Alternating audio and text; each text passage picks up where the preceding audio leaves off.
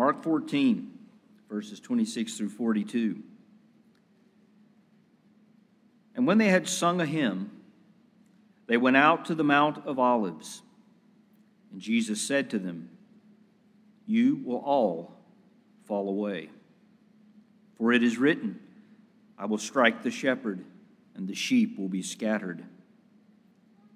But after I am raised up, I will go before you to Galilee." Peter said to him, "Even though they all fall away, I will not." And Jesus said to him, "Truly I tell you, this very night, before the rooster crows twice, you will deny me 3 times." But he said emphatically, "If I must die with you, I will not deny you." And they all said the same. And they went to a place called Gethsemane, and he said to his disciples, "Sit here while I pray." And he took with him Peter, James, and John, and began to be greatly distressed and troubled. And he said to them, "My soul is very sorrowful, even to death. Remain here and watch." And going a little farther, he fell on the ground and prayed that if it were possible, the hour might pass from him. And he said, "Abba, Father, all things are possible for you. Remove this cup from me. Yet not what I will, but what you will." And he came and found them sleeping, and he said to Peter, "Simon, are you asleep? Could you not watch for 1 hour? Watch and pray that you may not enter into temptation. The spirit indeed is willing, but the flesh is weak." And again he went away and prayed, saying the same words. And again he came and found them sleeping, for their eyes were very heavy, and they did not know what to answer him. And he came the 3rd time and said to them, "Are you still sleeping and taking your rest? It is enough. The hour has come. The Son of Man is betrayed into the hands of sinners. Rise, let us be going. See, my betrayer is at hand." We are weak. It is an indisputable fact. Physically, emotionally, ethically, spiritually. At the core of our being, we are all weak, regardless of our thoughts to the contrary. Even the Christian with a seemingly unshakable faith, the Apostle Paul comes to mind. Even that kind of Christian is inherently weak. None of us has the strength to sustain our being for 1 moment, much less ensure that we have strength to pass from this world into eternity. We are weak. We need outside intervention. We need someone to watch over us, someone with inherent and eternal strength to help us, to protect us, to nourish us, to guide us to a place of rest. What we need is a shepherd, for we are like sheep. David, King David, you'll recall, knew the Lord as his shepherd. "The Lord is my shepherd," he wrote in Psalm 23. "I shall not want. He makes me lie down in green pastures. He leads me beside the still waters. He restores my soul. He leads me in the paths of righteousness for his name's sake. And even though I walk through the valley of the shadow of death, I will fear no evil, for you are with me. Your rod and your staff, they comfort me. You prepare a table before me in the presence of my enemies. You anoint my head with oil. My cup overflows. Surely goodness and mercy shall follow me all the days of my life. I shall dwell in the house of the Lord forever. David, a shepherd in real life before he became king, knew that the Lord was actually the shepherd. And our wonderful Lord Jesus Christ is that shepherd. Emmanuel, God with us, the shepherd with us. And he's a good shepherd. Remember what Jesus, our Lord, taught in John's Gospel, chapter 10?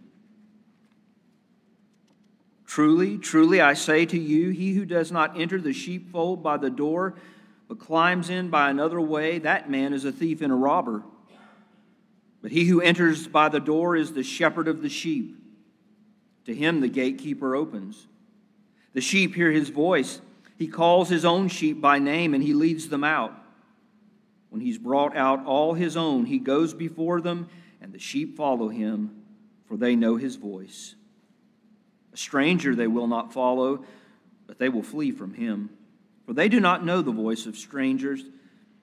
And this figure of speech Jesus used with them, but they did not understand what he was saying to them. And so Jesus said again to them, Truly, truly, I say to you, I am the door of the sheep. And all who came before me are thieves and robbers, but the sheep did not listen to them. I am the door. If anyone enters by me, he will be saved and will go in and out and find pasture. The thief comes only to steal and to kill and to destroy. I came that they may have life and have it abundantly. I am the good shepherd. The good shepherd lays down his life for the sheep. He who is a hired hand and not a shepherd, who doesn't own the sheep, sees the wolf coming. He leaves the sheep and he flees, and the wolf snatches them and scatters them. He flees because he's a hired hand and cares nothing for the sheep. But I am the good shepherd. I know my own know me. Just as the Father knows me, and I know the Father, and I lay down my life for the sheep. And I have other sheep that are not of this fold. I must bring them also, and they will listen to my voice. So there will be one flock and one shepherd. For this reason the Father loves me, because I lay down my life that I may take it up again. No one takes it from me, but I lay it down of my own accord. I have authority to lay it down. I have authority to take it up again. This charge I have received from my Father. Now, I read that to you so that you will, with confidence, remember this morning, as I say, Jesus is the good shepherd. That's his definition of himself, of his ministry to us. And as the good shepherd, Jesus leads his people, his sheep, leading us through this world of struggle into that eternal rest that only he can secure. He doesn't waver from that duty. Even in his suffering and his death, he did not flee from his duty. He's the good shepherd. But his sheep, although they know his voice, tend to think that we are somewhat capable of keeping ourselves. You ever known anyone that raised sheep, maybe goats? You ever known that animal to take care of themselves? It doesn't happen. We aren't capable of taking care of ourselves either. Mark 14, these verses before us prove that notion of our self-sufficiency to be false. And this passage highlights just how desperately Christians need our Savior, the Lord, our shepherd. And this passage gives us some more understanding about this relationship as Jesus and his disciples are gathered like shepherd with his sheep on the night that he was betrayed. So I want us to consider together the Lord our shepherd. Maybe not something you thought of as you've read this passage before. But I want us first to look at verses 26 through 31 and the fact that Jesus knows his sheep. And he knows us very, very well, far better than we know ourselves. As noted, shepherds and sheep are commonly used by God to convey his purpose and plan of redemption. Keep in mind that Jesus just finished explaining to his disciples and demonstrating that he is the Passover lamb. You'll recall that from the passage that I shared with you last time. Verses 18 through 25. Jesus, the Passover lamb, that forms the basis of the new covenant as proclaimed in the Lord's Supper. As he tells us in those latter verses there, Jesus was preparing the apostles. He was preparing his church for the necessity of his death. He must die. The shepherd, the good shepherd, must lay down his life for the sheep.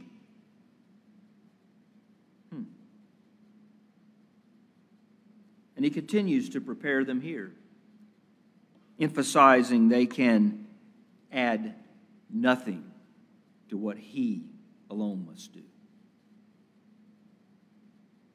Actually, Jesus totally obliterates any idea that anyone but himself is able to accomplish salvation. And he does this by highlighting our absolute weakness. In fact, he'll go on to tell us, you're weak in the flesh. In your humanity, apart from me, you're weak. Already he's warned them that there was one among them who would betray him back in verse 18. The other Gospels fill in the details as to how much that upset them, how much that challenged their perception of Christ and of themselves. In verse 26, after this had taken place in the upper room, we're told that Jesus and his disciples departed there.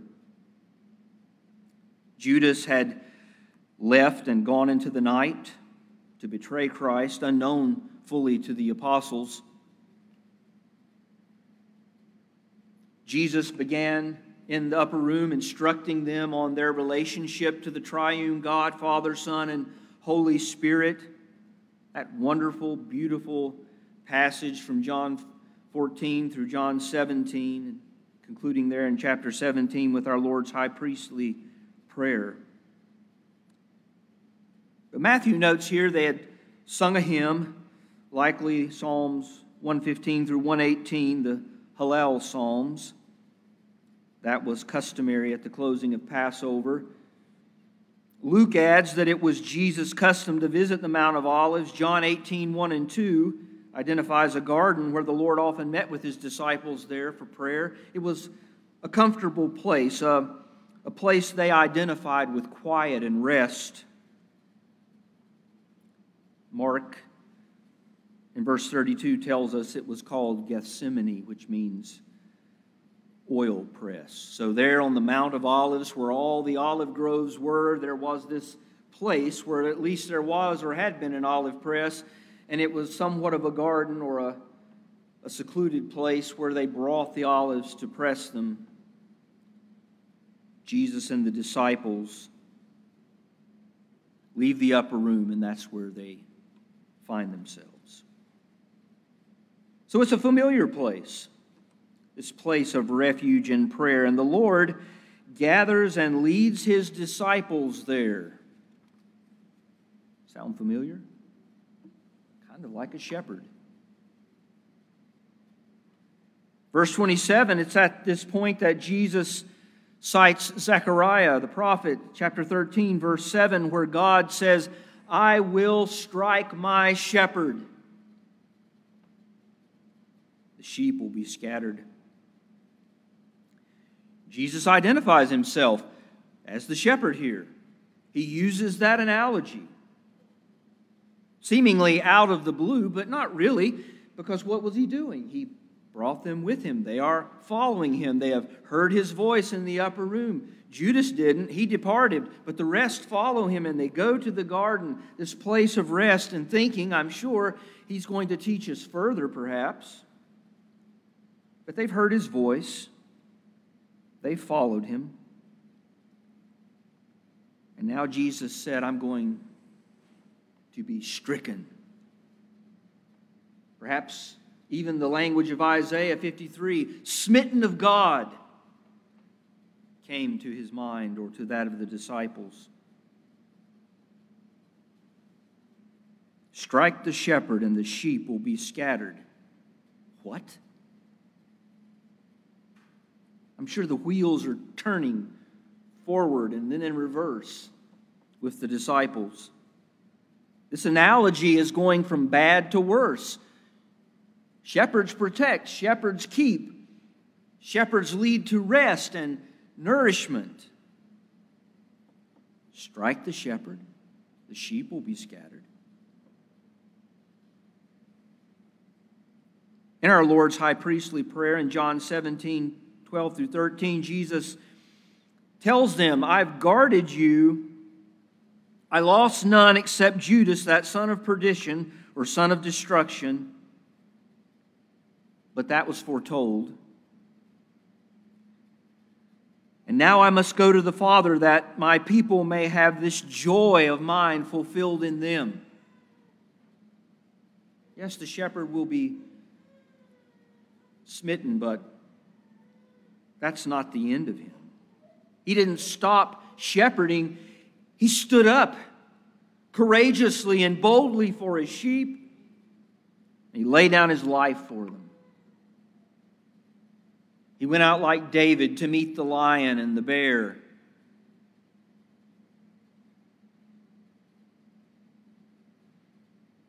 Jesus said that has to happen. I must face the enemy, even death.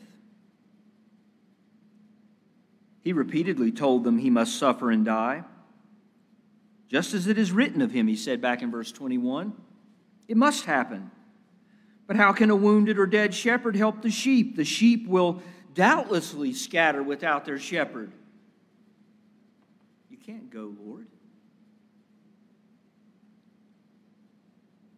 But before anyone else responds, Jesus says in verse 28, Yet after I am raised up, I will go before you to Galilee. I won't stop leading you. I have to face the enemy. I will die, but I will be raised. Always great, that resurrection part, isn't it?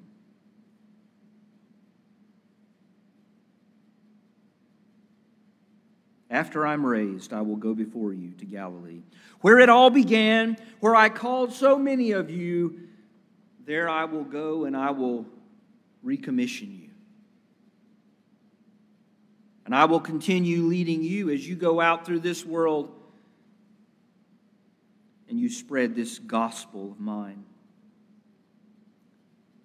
But the good shepherd must lay down his life first, so that the sheep might be justified before God, so that they might actually be really his sheep.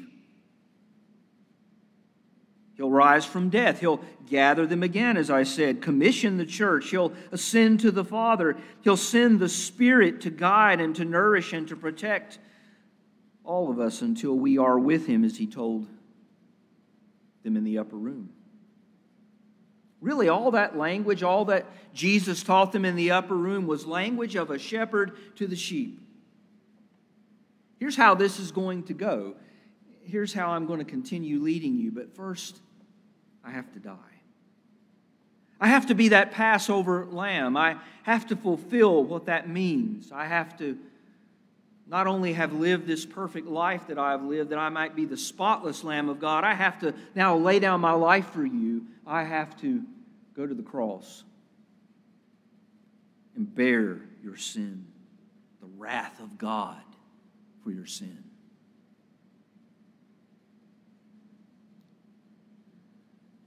Jesus never ceased to shepherd the flock, even on the cross. Now he's just expanded the flock. Remember what he said back in John 10, verse 16? I read it to you a moment ago. I have other sheep that aren't of this particular flock among you, the Jewish people, and I must go and call them, that they may come and there may be one flock and one shepherd. Congratulations, you Gentiles. Praise the Lord. We can enter the fold. Jesus died and rose again and is seated at the right hand of the Father and has sent His Spirit, and the church goes forth still following Christ, and the gospel goes out and more sheep are called. That's how you got here today, if indeed you trust in Christ. Jesus has all along been shepherding.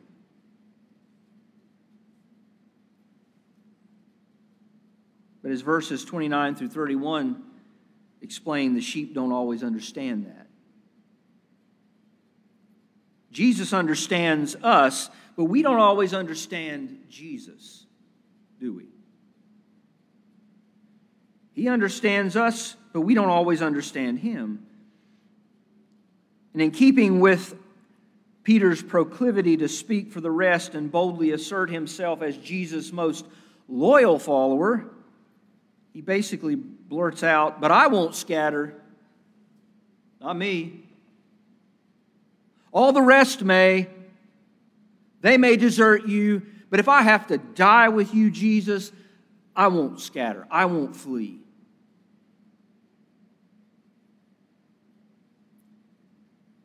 And Jesus said, "Oh, yes, you will." I'm summarizing here for the sake of time. But you remember what I read earlier. Jesus, in essence, says, "No, you won't be strong, Peter. You're actually so weak that you'll deny you even know me before morning comes." Now that's a shepherd that knows his sheep even when they seem to have forgotten him.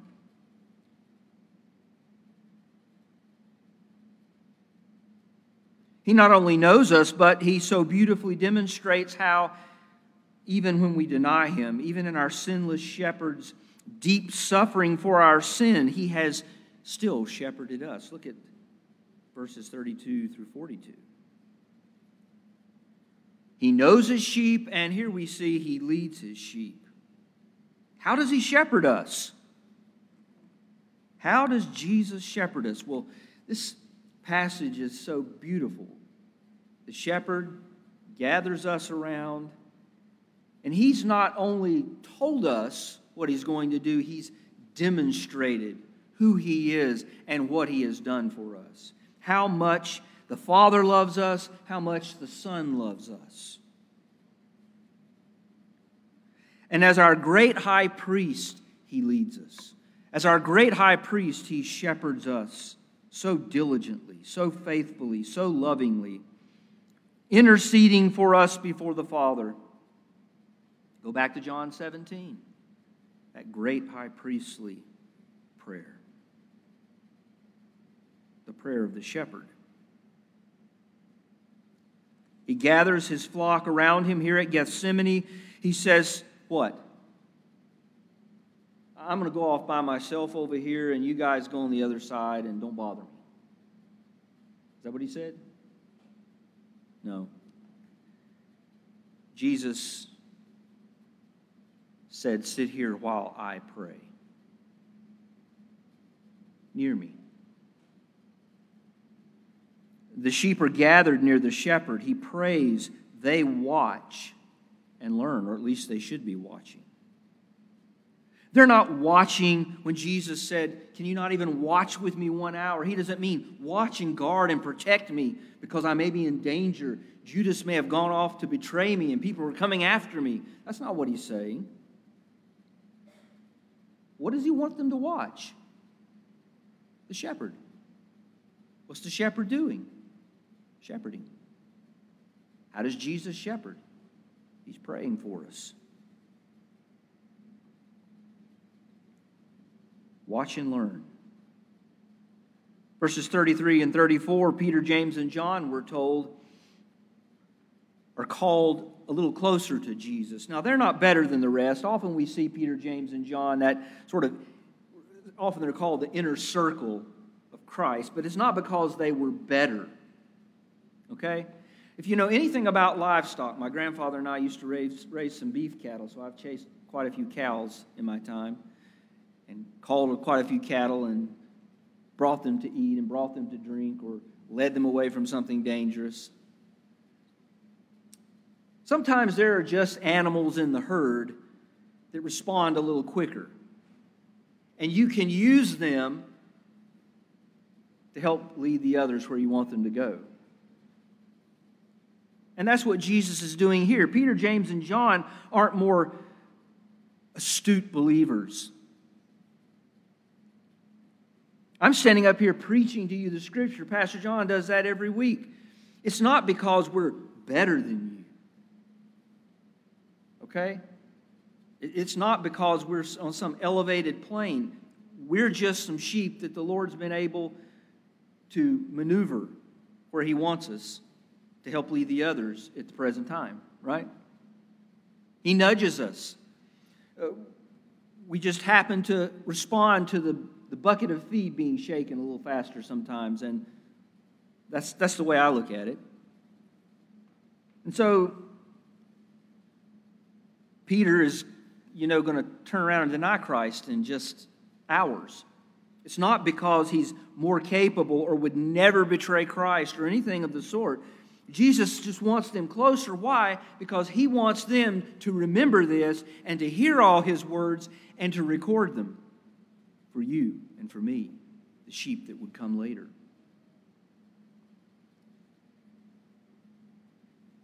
They were simply the Lord's choice in His wisdom to be close to Him at that moment. They were close to Him on the Mount of Transfiguration. Why? Did they deserve more than the others to see the Lord's glory shine forth at the Transfiguration? No. They had to see and understand something that He knew they could convey to the others the way He wanted it conveyed.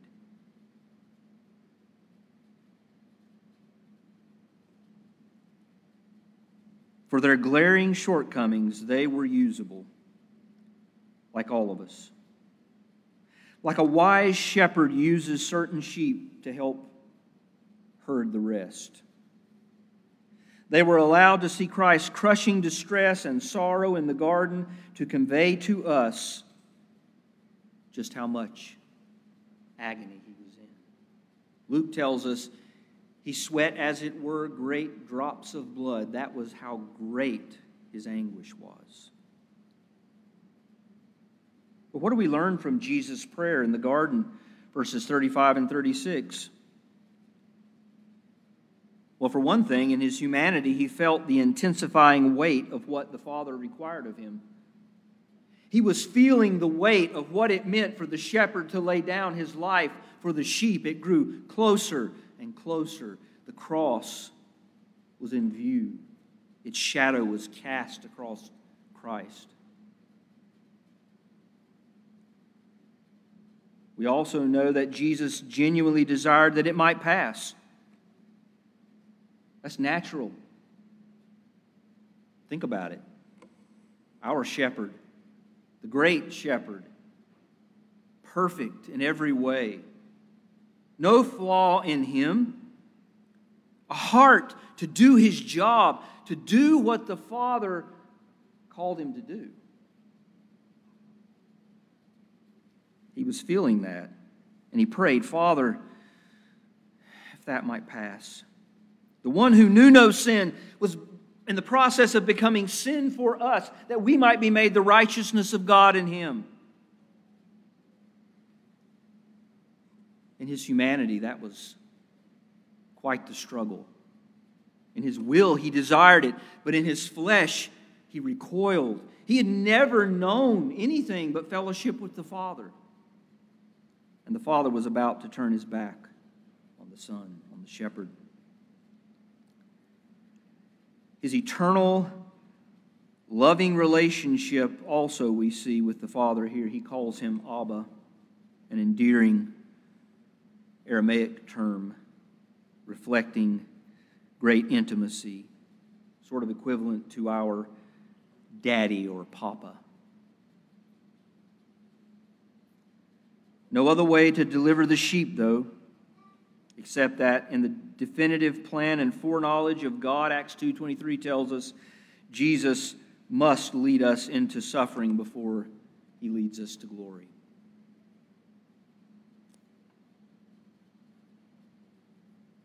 In the final verses here, our shepherd, we see, always knows the danger and just how weak we are without him. This is where he tells us we're weak.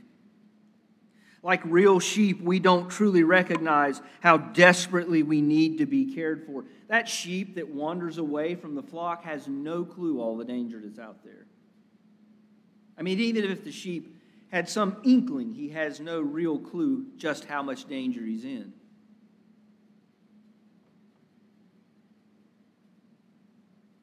Sheep, you know, if they fall over, they have a hard time even thinking about getting up, much less actually doing it.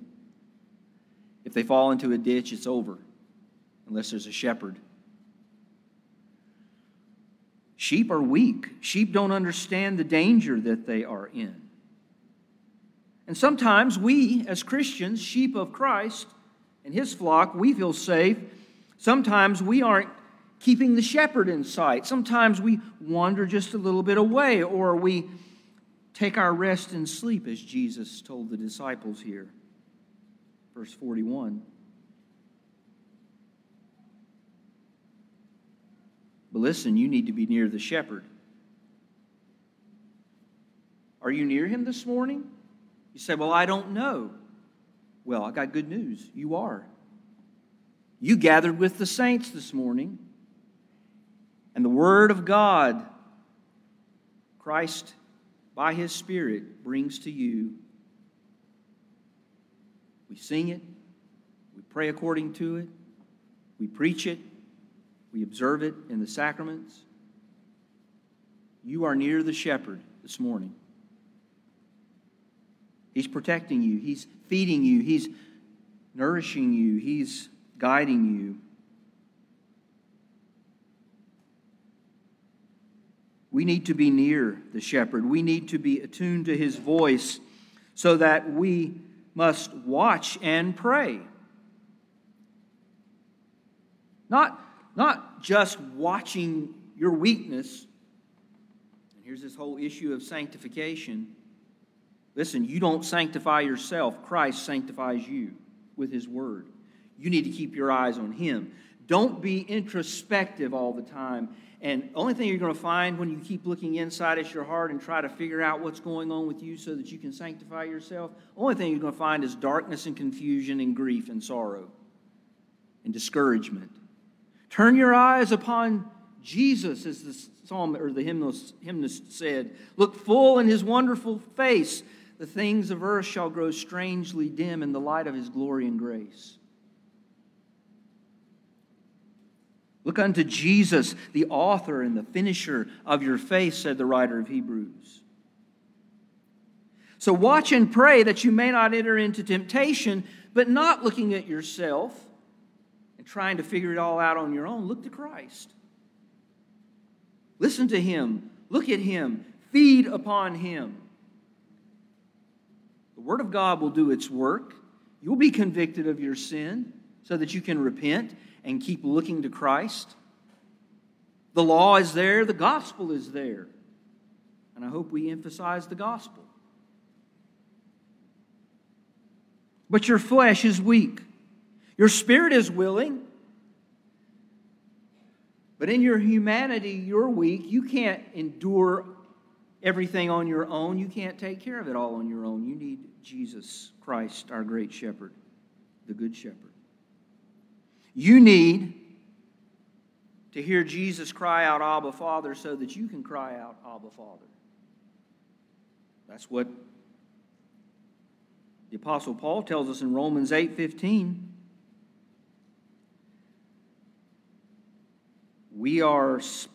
by the Spirit of adoption, sons who cry out, Abba, Father.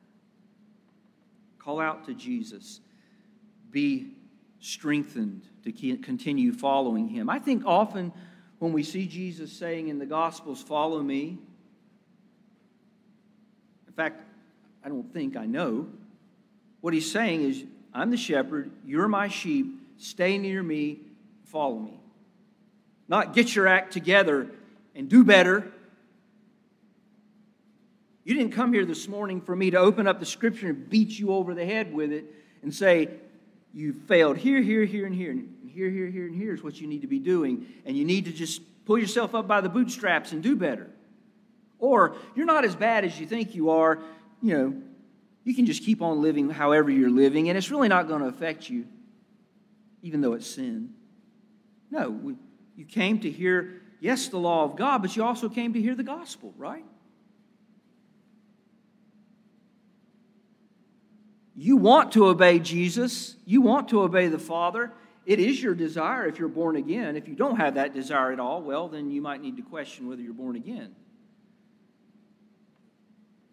But you don't assure yourself that you are in Christ and following Him by the level of your sanctification outwardly.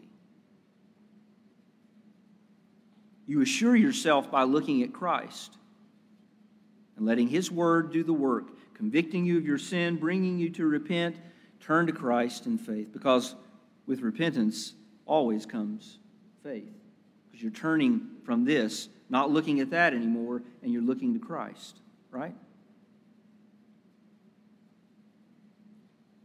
Yes, watch and pray that you may not enter into temptation. Yes, your spirit's willing, but your flesh is weak. But Jesus didn't look at them and say, now get out of here. I'm disgusted with all of you. You're a very disappointing herd of sheep. No, He says, come. He says, sit here while I pray.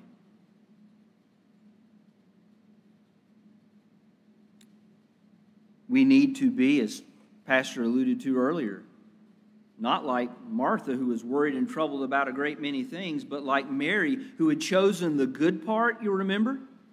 What was she doing? What was that good part? She was sitting at the feet of Jesus while He taught. She was near the shepherd, being cared for.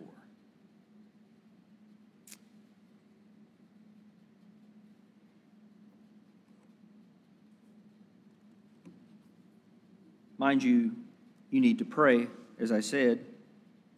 Jesus does want you praying. But your prayers do not have to be something extravagant or lengthy. Jesus, in fact, in Matthew chapter 6 tells us that's not the case at all, right before He tells us how to pray the Lord's Prayer. So don't think that you have to just go on and on with a great many words. Your Father knows what you need before you even ask Him. Therefore, pray like this.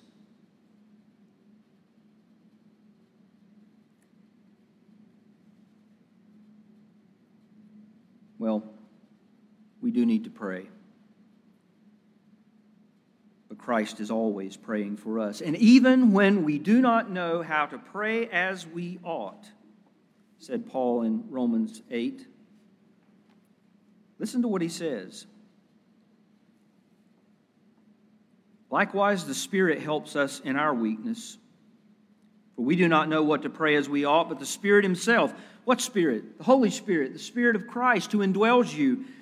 He Himself intercedes for us with groanings too deep for words. You don't know how to pray? Well, Jesus does. And His Spirit dwells in you. And He conveys all the groanings of your heart, even if you can't form words to express them. Just come to Him. Cast all your care upon Him, the Scripture says, for He cares for you. He's always praying for us. The Spirit is helping us to pray. Jesus kept coming back 3 times, you'll see here, finding the disciples sleeping, but he remained vigilant. He remained gracious. He remained patient, even to the point of laying down his life for the sheep. What a shepherd.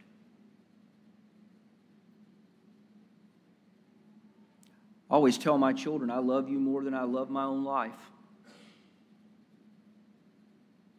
I will lay down my life for my wife and my children. I'd like to say, wholeheartedly, I'd lay down my life for anyone else. That could be debatable depending on what mood I'm in.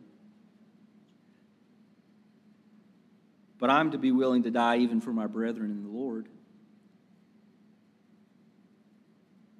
But I'll never always be faithful in everything. But Jesus is. Gracious, patient, laying down his life for the sheep. His betrayer, verse 42, was now at hand, delivering the Lord into the hands of sinful men to die, but Jesus was all the while leading his own in the paths of righteousness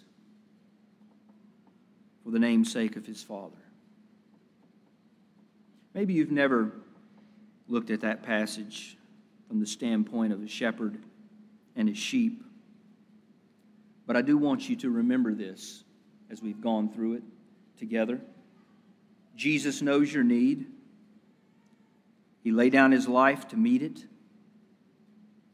And he will always, always be the good shepherd to those who hear his voice and follow him. Do you hear the voice of the shepherd this morning? Are you following him? Every time the church gathers, it is Jesus who calls us together. Just like the disciples in the upper room, just like the disciples at Gethsemane, just like the disciples when Mary was there sitting at the feet of Jesus listening, just like the disciples as they walked along the road to Emmaus, just like the disciples when Jesus would take them away from the crowds and call them aside privately and instruct them and explain to them the kingdom of God. Our great and good shepherd is doing that even this morning and in every church, true church that gathers before him today, guiding us by his Spirit through his word. So, I leave you with words of encouragement, further words of encouragement. Don't despair because you're weak. But you are weak, and so am I. But don't despair. Stay near the Good Shepherd. He's called you this morning to draw near to him, and we've been doing that, and now we're going to draw near in communion with the Heavenly Father and with Christ our Lord and with the Spirit of God who indwells us. Watch and pray. Bow your heads with me, please. Our Father in heaven, what great comfort it is to us weak sheep that you have given us such a good shepherd in our Lord Jesus Christ. Oh, Father, how much we need to be reminded of our weakness and not trust in ourselves, but indeed to look to our Lord Jesus who laid down his life for us. And we are grateful that we have the Lord's table to so wonderfully remind us of what he's done. This sinless Savior that we have, his perfect life lived for us in keeping with your law in every way. This good shepherd, this sinless shepherd who gave his life for us on the cross and bore our sin in his own body on the tree. We praise you for him. We praise you for the fellowship, the reconciliation to you that we have in Christ, our Lord and Savior, our good shepherd, in whose name we pray. Amen.